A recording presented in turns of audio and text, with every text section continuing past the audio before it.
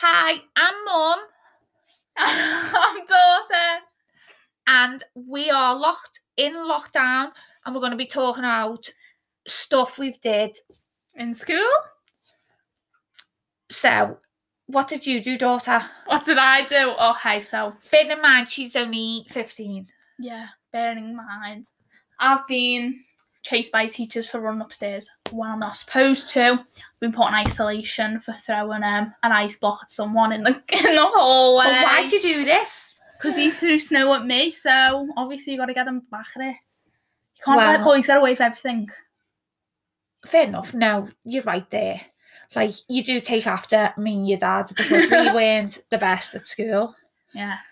Like, just a little one. The teacher, she got called. I was at the back of the class and she's saying, stop swinging on your chair, stop swinging on your chair.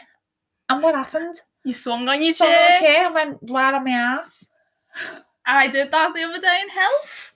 So, but basically, me and daughter are just here to answer questions, listen to your stories, and just share a normal life of me and my ma life in lockdown. Yeah. So, hope to hear from you soon. Bye. Bye.